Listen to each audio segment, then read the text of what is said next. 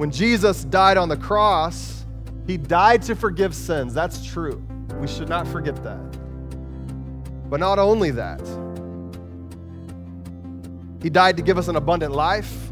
He died to welcome us into a reconciled relationship with God, the Father, and to bring us all into the family of God. Jesus tells us that this relationship that he has with the Father is one that we're being invited into as well, and our access to the Father is through Jesus. This is what's happening here at the cross of Jesus. He's redefining what family is. He's establishing a new family in his blood.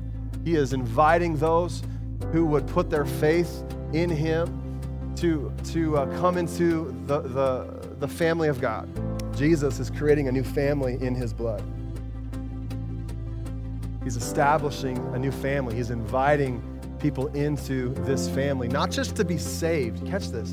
Like, not just to be saved, not just to have their sin dealt with, but to be a part of the family of God. Like, think about the difference. It's not just that he has done what he did on the cross, shed his blood to cancel out and blot out your sin, but positionally he has taken you from someone who was a sinner, someone who was a slave, and he has brought you into the household of God and has changed your entire identity.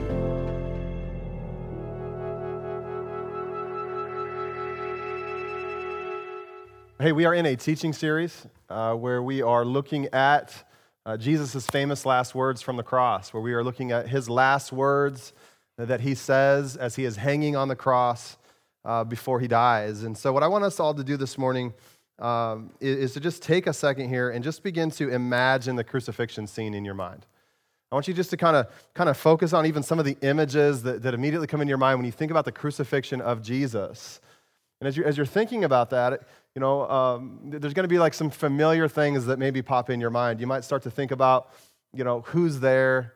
You might start to think about, you know, the criminals crucified next to him. Some of you might begin to remember that at the crucifixion of Jesus, there was actually a small group of people who loved Jesus and who stayed near the cross, at the foot of the cross, to be close to Jesus as he died. In fact, this small group of people we know consisted of Jesus' own mother Mary, John the disciple, and some other women. And so I want you just to think about this story, right, in its proper context. Because Jesus is dying, he's being crucified, he is suffering here on the cross. There is a group next to him who love him. But in the previous 24 hours, Jesus has been arrested, he has been beaten, he has faced a corrupt trial, and now he is crucified and he is hanging there and he is dying as a criminal would. We know that the religious leaders, we know that the Roman soldiers and the crowds have all come to mock him and to watch him die. All because Jesus said that he was the King of the Jews. All because Jesus said that he was the Son of God. And so I want you to think about how difficult it must have been for this small group of people who loved Jesus to remain that close to the cross, close enough to hear Jesus speak to them. It had to be pretty difficult, right? This is not a very easy situation. This is not a very comfortable situation for them to be in. Think about all the mockery they would have had to endure, right? As they are surrounded by groups of people who all hate Jesus and want him to die. I was thinking about this story and thinking about how sometimes drawing in and being near God is not easy, and sometimes it's not comfortable, and sometimes it's even painful to come near to God. But one of the things I've learned, and one of the things I think this story shows us is that in order to come near to God, you have to go to where God is. And what we see happening in this story is those who are his followers, those who are his disciples, most have abandoned him. Most have ran in the opposite direction, but there is a small group now who refuse to leave his side. And sometimes, in order to come near to God, you really have to push past what's uncomfortable and push past what is not easy, and you have to go to where he is. And this is what we see happening in this story. This is what we see going on with his own mother, Mary. This is what we see going on with the disciple whom he loved, named John, and what we see going on with all of these other people who were with them there at the foot of the cross. Now, it is in this context, right? It is in this moment at the crucifixion where Jesus famously looks at his own mother and he says to her, "Dear woman, here is your son." And then he turns and looks at the apostle or the disciple John and he says, "And here is your mother." This is what we're going to look at today. In this message this morning, I want us to go deep into looking at those words and what they really mean and why Jesus would even say them at all. And today, what we're going to be doing is, if you're taking notes, looking at how at the cross, Jesus redefines family. At the cross, Jesus redefines family. There's a famous story out of Spain years ago where a father and a son became estranged from each other. Apparently, the son had ran away, and the father had gone off to find him, but after several months, he could not find his son, and so in a last sort of desperate effort to find him, he took out an ad in the Madrid newspaper. The ad said this. It said, "Dear Paco, meet me in front of this newspaper office at noon on Saturday. All is forgiven. I love you. Your father." The story goes on to say that on that Saturday, more than 800 young men, all named Paco, showed up. All of them looking for forgiveness and love from their father. You see, there is just something about coming home, isn't there? There is something about the love of a family that we all long for. How many of you would say that family is a pretty big deal? Right? I see some heads nodding. I see some not, so there's probably some of you. But there is no denying that family is a big deal. The importance of family in our life, there's no denying that.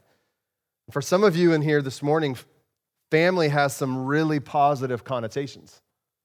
Like you love the family you grew up in. And so this idea, when we talk about, being a part of the church and being part of the family of God, like it's actually like sounds pretty incredible to you. You like that idea.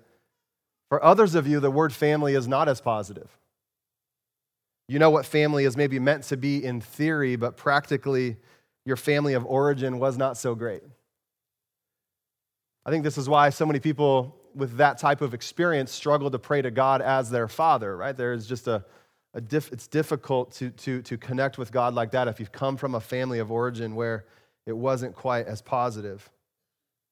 How many of you have ever wished you could pick a different family? Anybody ever wished that, right? You ever just thought to yourself, man, if I could have just been born into a different family, it would have all been different. Anybody ever wished you could just get yourself a new family? A lot of people probably feel this way around the holidays, especially that's probably like the traditional conversation in the car ride home from your relative's house. Like, how did we end up with these people? You have any memories of being a kid and like wishing one of your siblings away? I think a lot of people probably have a story like that. If that's you, I got good news for you. As I already said, Jesus redefines family. Of course, I am trying to be humorous and I'm joking. There's a lot of truth in what I just said, though. At the cross, Jesus really does redefine family.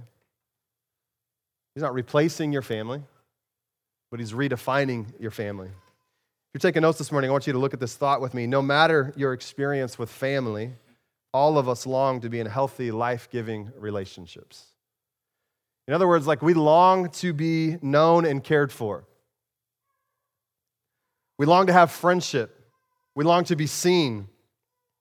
We want to know, are there people who really love me? Are there people who know me? Do I have a purpose for my life? And do I have a community of people to do this with?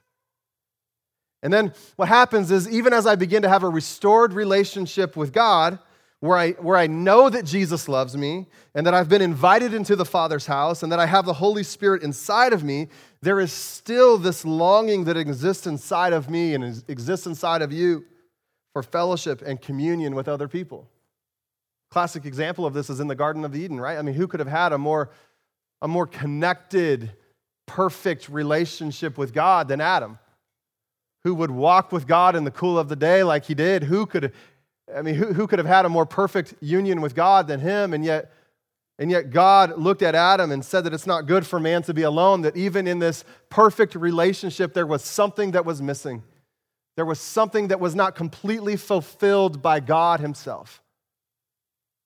We are made for relationship, and we are made for a family. And so here's what happens at the cross if you're taking notes. Jesus establishes a new family in his blood. He establishes a new family in his blood. John chapter 19, in verse 23, it says this. It says, when the soldiers crucified Jesus, they took his clothes, dividing them into 4 shares, one for each of them, with the undergarment remaining. And this garment was seamless, woven into one piece from top to bottom. Let's not tear it, they said to one another. Let's decide by lot who will get it. This happened that the scripture might be fulfilled, which said, they divided my garments among them and cast lots for my clothing. So this is what the soldiers did. 25, near the cross of Jesus stood his mother's sister, Mary, the wife of Clopas, and Mary Magdalene. So there's at least 3 Marys at the foot of the cross. When Jesus saw his mother there and the disciple whom he loved standing nearby, first of all, you know that the Apostle John wrote this, right? And he's talking about himself. When Jesus saw his mother there and the disciple whom he loved standing nearby, he said to his mother, dear woman, here is your son. And to the disciple, here is your mother. From that time on, the disciple took her into his home. Now, if you were Mary in this story, there's a chance that at first you might think that Jesus is just simply referring to himself when he says, dear woman, here is your son. Telling his mother to behold him, maybe. Saying to her, here I am, like here is your son. But Jesus is not referring to himself here in this story. He's referring to the disciple named John.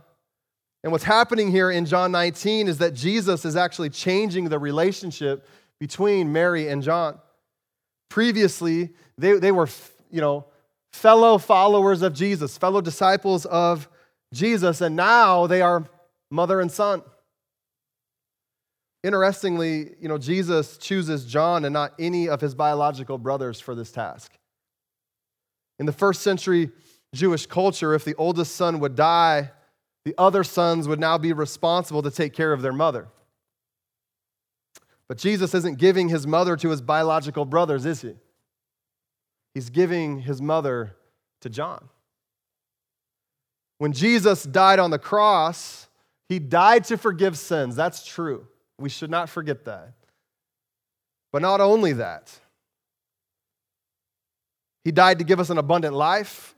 He died to welcome us into a reconciled relationship with God, the Father, and to bring us all into the family of God.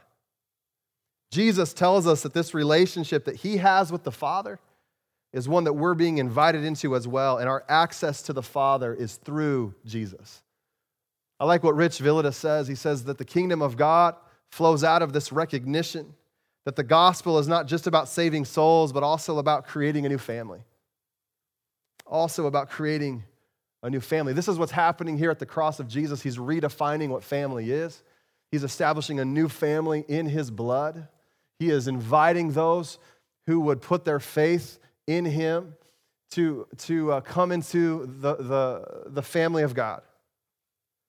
There's a real helpful parallel story in Mark chapter 3. It takes place a lot earlier in Jesus' ministry. I want you to notice what's happening with his mother, Mary, and Jesus' brothers in this story, because at this point in Mark 3, Jesus has been walking around and teaching for a while. He's been performing miracles. He's been proclaiming, the kingdom. He's been telling people that the kingdom of God has come near, and he is, without a doubt, he's growing in popularity. It says in Mark 3, verse 20, then Jesus entered a house, and again a crowd gathered so that he and his disciples were not even able to eat. When his family heard about this, they went to take charge of him, for they said he's out of his mind. All right, so think about what Jesus is doing. He's going around, he's performing miracles, he's proclaiming the kingdom, crowds are following him. His family says, we've got to go get him. We got to go pull him aside and talk him out of what he is doing. He's lost his mind.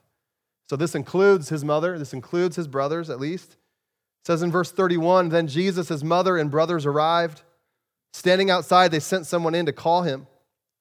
A crowd was sitting around him, and they told him, your mother and brothers are outside looking for you. Verse 33, who are my mother and my brothers, he asked. Then he looked at those seated in a circle around him and said, here are my mother and my brothers. Whoever does God's will is my brother and sister and mother. Not an easy text to read, not an easy text to teach, not an easy one to stomach. Let me just say something here. How would you have liked to have been Jesus' brother? You know, like, don't you think, I mean, your whole life, like, couldn't you be more like Jesus? You know, like, how would you have liked to have been his brother? Like, it's not like an easy task here, right? Like you're always like coming up short. But in this story, what we see going on here is something really, really, really interesting. He is saying that those who are obeying him, those who are drawing near to him, right? Those who are identifying with him and listening to him are actually his family, not his mom and brothers who are outside. And that obedience to the Father's will is a marker of his family, doing the will of God. It's interesting contrast to the previous story, where we see all of his disciples have scattered except for just a few who are there at the cross. And then we see in Mark 3 that his family is actually outside. They're not close. They're not near him.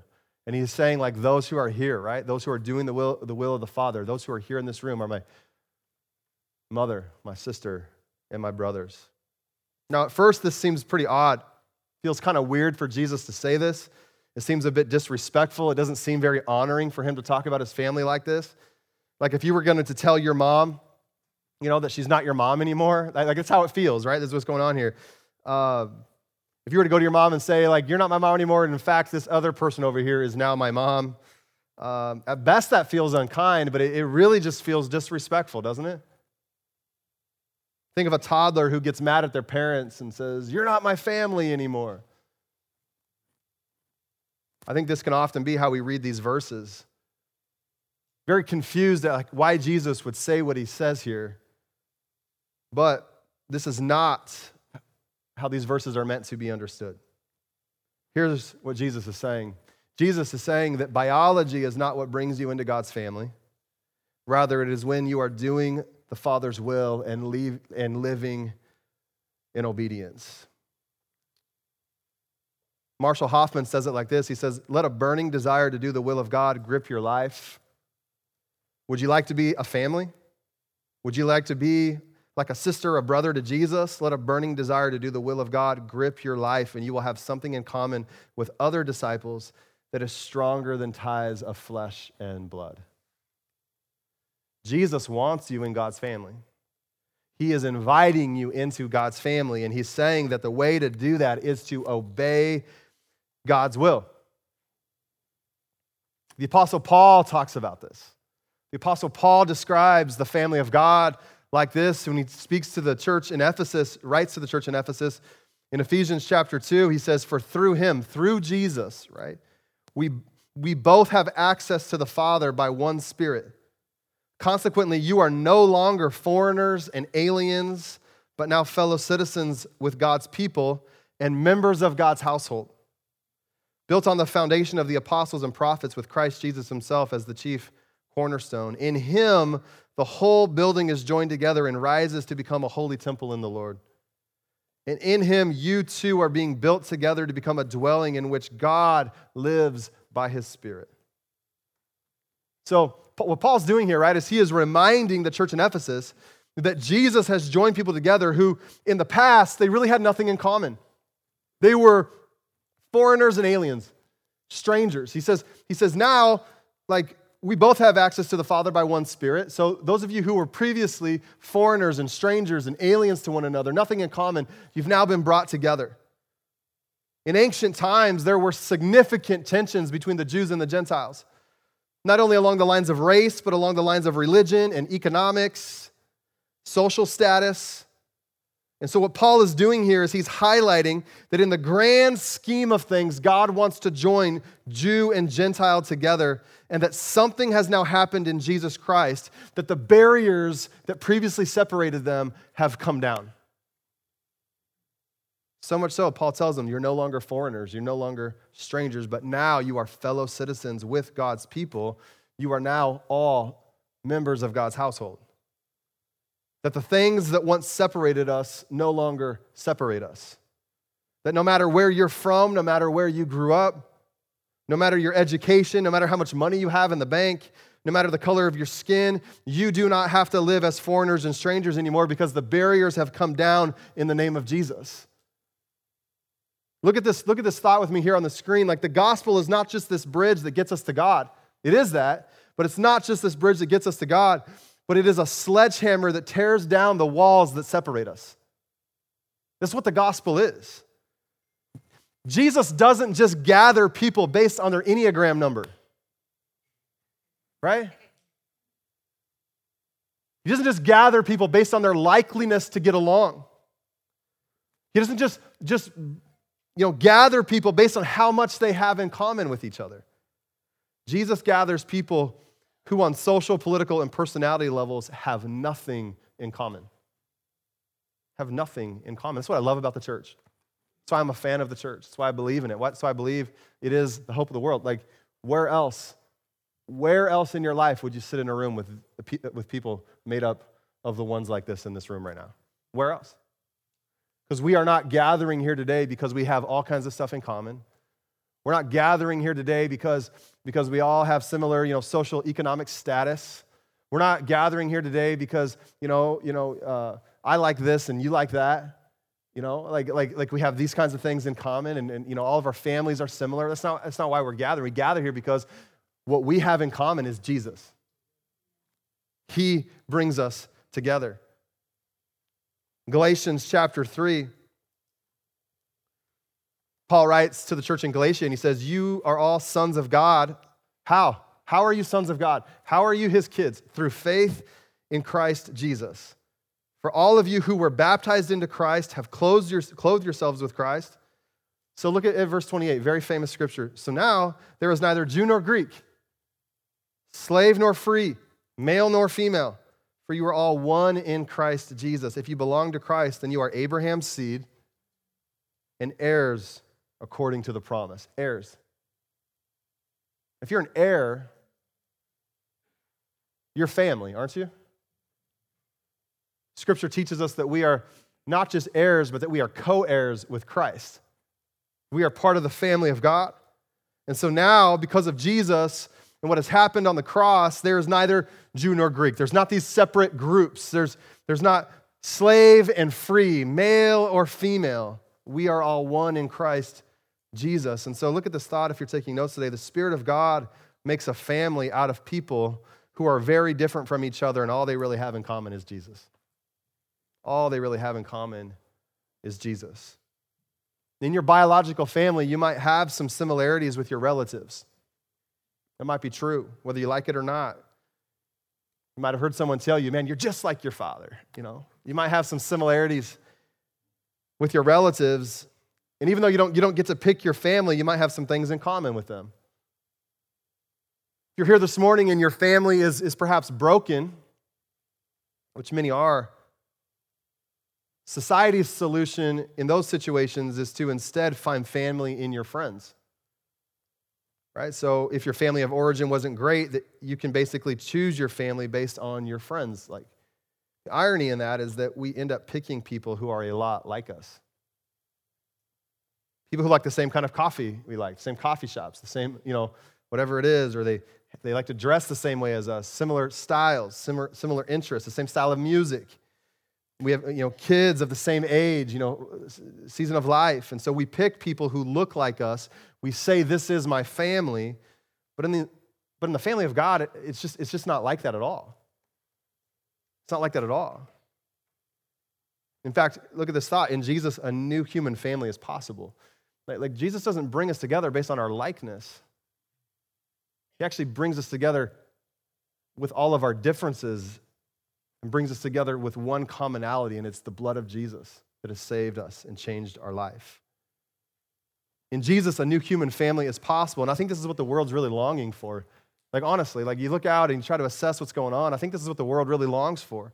This new human family. Jesus, like his open invitation for people to come and be a part of his family. When you go on social media, you don't see this new human family that has been created in Christ Jesus, do you? You don't see that. I think what we see is a world that is longing for it, though. Mother Teresa famously said, loneliness is the leprosy of the modern world. Over the last 15 years, I'm sure you've seen this in survey after survey after survey, that in parallel with the rise of social media, the number of people who mark lonely or that they don't have a close friend or family member to connect with has skyrocketed all throughout our nation. It can be easy to miss in the digital age. We have Facebook and Instagram and Twitter and email and text messaging and FaceTime and all these things that are meant to connect us. Yet what we see on social media over and over and over again is not people coming together, but people taking sides. What we don't usually see, especially on social media, but even in the mainstream media, are the kinds of human relationships that move beyond the categories of polarization and division. We don't see those kinds of relationships very often. But the world is actually, in my opinion, is longing for human relationships that will move beyond tribalism and the things that divide us. And that's what Jesus does. In fact, look at this thought. At the cross and in his blood, Jesus is creating a new and different type of family that is based on those who are near him and obeying him. That's what's happening at the cross, a new and different type of family. Fleming Rutledge says this. She says, by rewriting the covenant in his own blood, Jesus has done something completely new. In giving his mother to the disciple, he is causing a new relationship to come into existence that did not exist before.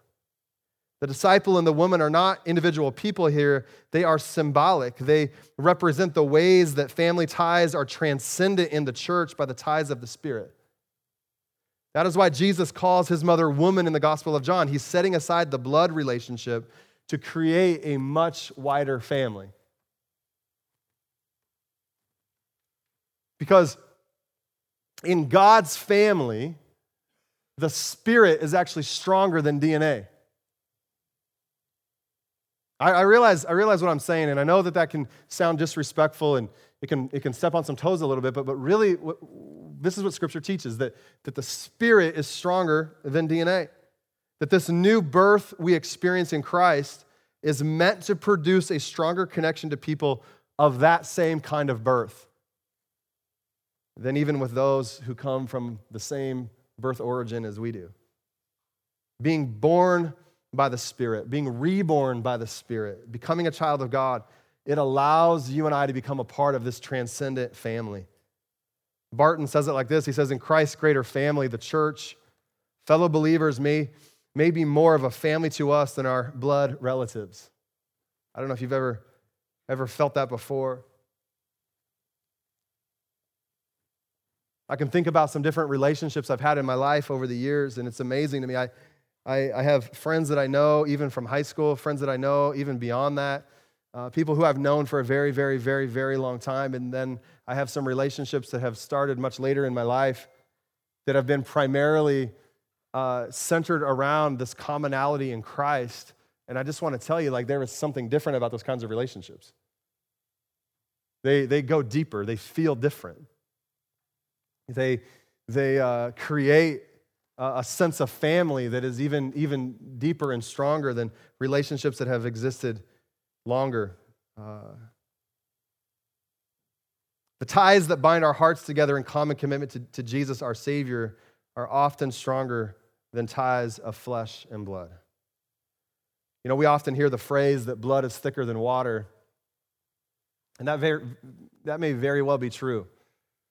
But in the family of God, what you have to understand is that Spirit is stronger than blood. Mary was not biologically the mother of John, and John was not genetically the son of Mary in the literal sense of the word here in the story, right? In the family of God, they were bound together with stronger cords than the flesh could provide. Listen to me this morning. Really careful. I got to teach this really carefully, everybody, okay? We are not a cult. Okay, like you got to understand what I'm saying here today. Some of this stuff can be misunderstood. We're not a cult. I'm not telling you to abandon your families and, for us all to come live in some compound with barbed wire. Like, that's not what we're talking about here today. Like, what I'm saying is this thought on the screen, that your family of origin is very, very, very, very important. It's not to be replaced. But you should know that through Jesus, your family has gotten a whole lot bigger. That's what you should know. It's gotten bigger. And that this family matters. That this family matters. Like why do we encourage you to participate? Why do we encourage you to attend? Why do we encourage you to be a part of the life of the church? Well, because your family's gotten bigger. And family's messy. Every family has messy elements to it, and we have things that we wish we could avoid and things we don't want to get involved in. But in this family, the reason why we do certain things, the reason why we help certain people, or we even sit next to certain people or get involved in people's messes, is because this is our family. And we don't want to just avoid the needs of our family. We want to press into those things, because this is the kind of family that Jesus has created in his blood at the cross. Jesus is building an eternal family that's not just your biological family. It's not just that. Theologian Jay Dongle says it like this. He says, the newly constituted family unit symbolizes for us the new family of God made possible through the death of Jesus. A family binding men and women together in mutual caring. A family crossing over natural family ties, a family arising out of a common faith in the one who died. You guys can go ahead and come on up.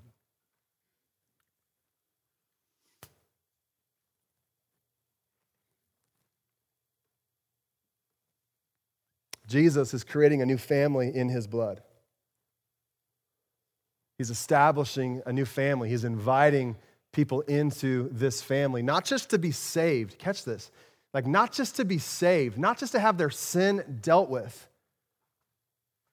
but to be a part of the family of God. Think about the difference. It's not just that he has done what he did on the cross, shed his blood to cancel out and blot out your sin, but positionally he has taken you from someone who was a sinner, someone who was a slave, and he has brought you into the household of God and has changed your entire identity. You're part of the family of God now, which allows you to then inherit from God the things that he has. And I just want to tell you today that God's family is open to everyone. It's open to everyone. It's not exclusive.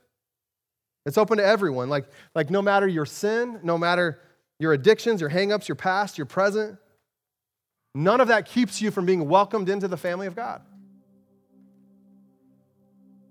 Because of Jesus, and only because of Jesus, those who are on the outside can be brought to the inside. Those who are on the outside can be brought into the family of God. I remember growing up as a pastor's kid. I remember in our church, every time the holidays would roll around, I have many, many, many memories of having people at our house who were not a part of our biological family. In fact, my parents often would just make this open invitation to people and just say, hey, if you don't have a place to be, you don't got some family to be with, come be with us. And so I remember in our house being tons of tables set up, all kinds of food. People even, I grew up in Arizona, so we'd have some tables even on the patio out there. And so we had good weather, and but all kinds of different people showing up at our house, eating a holiday meal with us. Why would my parents do that? Why would they allow that to happen? Because that's what family does. That's what family does. And what's interesting about that story, those examples, is that our house wasn't even necessarily big. It was actually pretty small. So I remember having to move furniture out of the way. We'd bring, these folding tables, those long 6-foot tables. We'd bring a bunch of them, and we just line them one huge table, and crossing into multiple rooms, and people just there and all sitting together. My parents' house wasn't big. In fact, in November when I drove with Austin down to San Diego or Tijuana we drove all the Christmas presents down there. We actually drove through the Phoenix area, and I stopped, took him on like a tour of my hometown, and wasted an hour. I'm sure he appreciated that. And I'm like super excited. I'm like, dude, look at this and look at that. And we drove by the house I grew up in, and the basketball hoop still stands that I schooled my brother on all those years. I remember looking at this house, and, it always maybe feels bigger when you're a kid, And I remember looking at it and being like, wow, like, it's not that big. Like, it's actually pretty small. And it was in that house, right, that I remember my parents just clearing out furniture, setting up tables, letting people come over, anybody who didn't have someone to be with. And even though it wasn't a very big house, my parents had plenty of spaciousness in their heart. It wasn't about like the size of the room, it was about the size of their heart. And so we have to recognize that there is a spaciousness in the family of God. There is room for others in the family of God. Because in the family of God, there is always food on the table. Always. There's always food on the table. In the family of God, there is always shelter for someone who needs shelter. There's always shelter for the lost. In the family of God, there is always love for someone who is broken, someone who is struggling, someone who just does not know what to do right now. There's always room for that because they're family.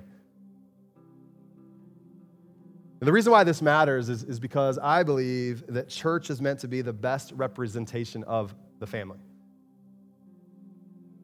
It's meant to be the best representation of the family, not just corporately, personally and individually as well. Like, we're meant to model and live out what family really is all about, like to take care of our families and to follow Jesus together, to be godly men and godly women who raise godly kids and all of that, to model for the world what a family is meant to look like. And I think the family unit, right, is meant to really radically affect and change so much of the problems that are going on in our world today. If you just fix the family, you'd probably fix a lot of those problems. But it's not just that. It's not just like your personal individual family. Like we are a family. And as we come together and as we do life and family together, we together have an effect on what is going on in the world around us. We're meant to be the best representation of the family. So, like, what do you need? What is going on? Like, I got time for you. I'm not too busy. What's happening in your life? Like, how can I come alongside? Like, what's going on? Like, I actually care. I've got a few more minutes. What's happening today? Like, we're a family, and that's what Jesus creates in his blood on the cross. He redefines it, and he says, family isn't just like who you share DNA with. Family is whoever is doing the will of God. Family is whoever has drawn near God and come near him to know him and has decided to walk with him and follow him. And so the amazing thing about that is, listen to me, all across the world today, there is family that you have who are gathered to worship Jesus. And they are from every tribe and every tongue and every nation on the planet. They are our family. And the reason why we get bothered and worked up when we hear of like tragic stories of people losing their life in the name of Jesus isn't just simply because that's horrific, which it is. It's because that's family. Like, those are brothers and sisters in Christ. Jesus has redefined who our family is. And we get bothered when we hear those things, not just because it's wrong, but because that's our family. And when we hear about needs going on around the world, we don't just like move to action because it's humanitarian. We move to action because it's family. The church is meant to be the best representation of the family that there is. And here's why. Last thought, it's because the family of God is formed at the foot of the cross. The family of God is formed at the foot of the cross. Would you stand with me this morning?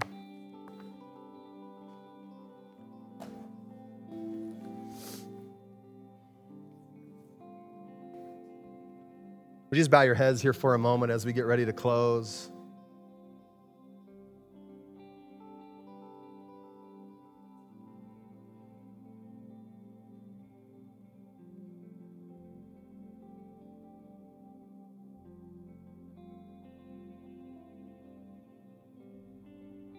Father, I ask in this room right now that you would start to do something very unique. God, I pray you'd start to breathe something on this church that is strategic for our time.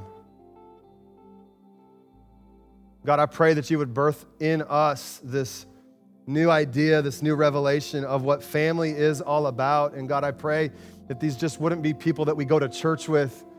We wouldn't just see it that way, but we'd understand positionally who we are in your family, what that means for us to be kids, to be your children, to have inheritance in the kingdom of God. But I pray, God, it would also cause us to function naturally in this life with people around us in the church differently than maybe we have in the past. I pray there would become in us even a greater value for the church, for our friends here who are trying to serve you as well, God. Would we just find that the priorities and the attitudes around family are shifting, and that we have, through the blood of Jesus, such a bigger family than maybe we realize. And God, show us how to step into that. Show us how to like what that means practically. God, show us how to walk that out in our lives. And God, we give you thanks and praise. We give you all the glory. In Jesus' name, amen, amen.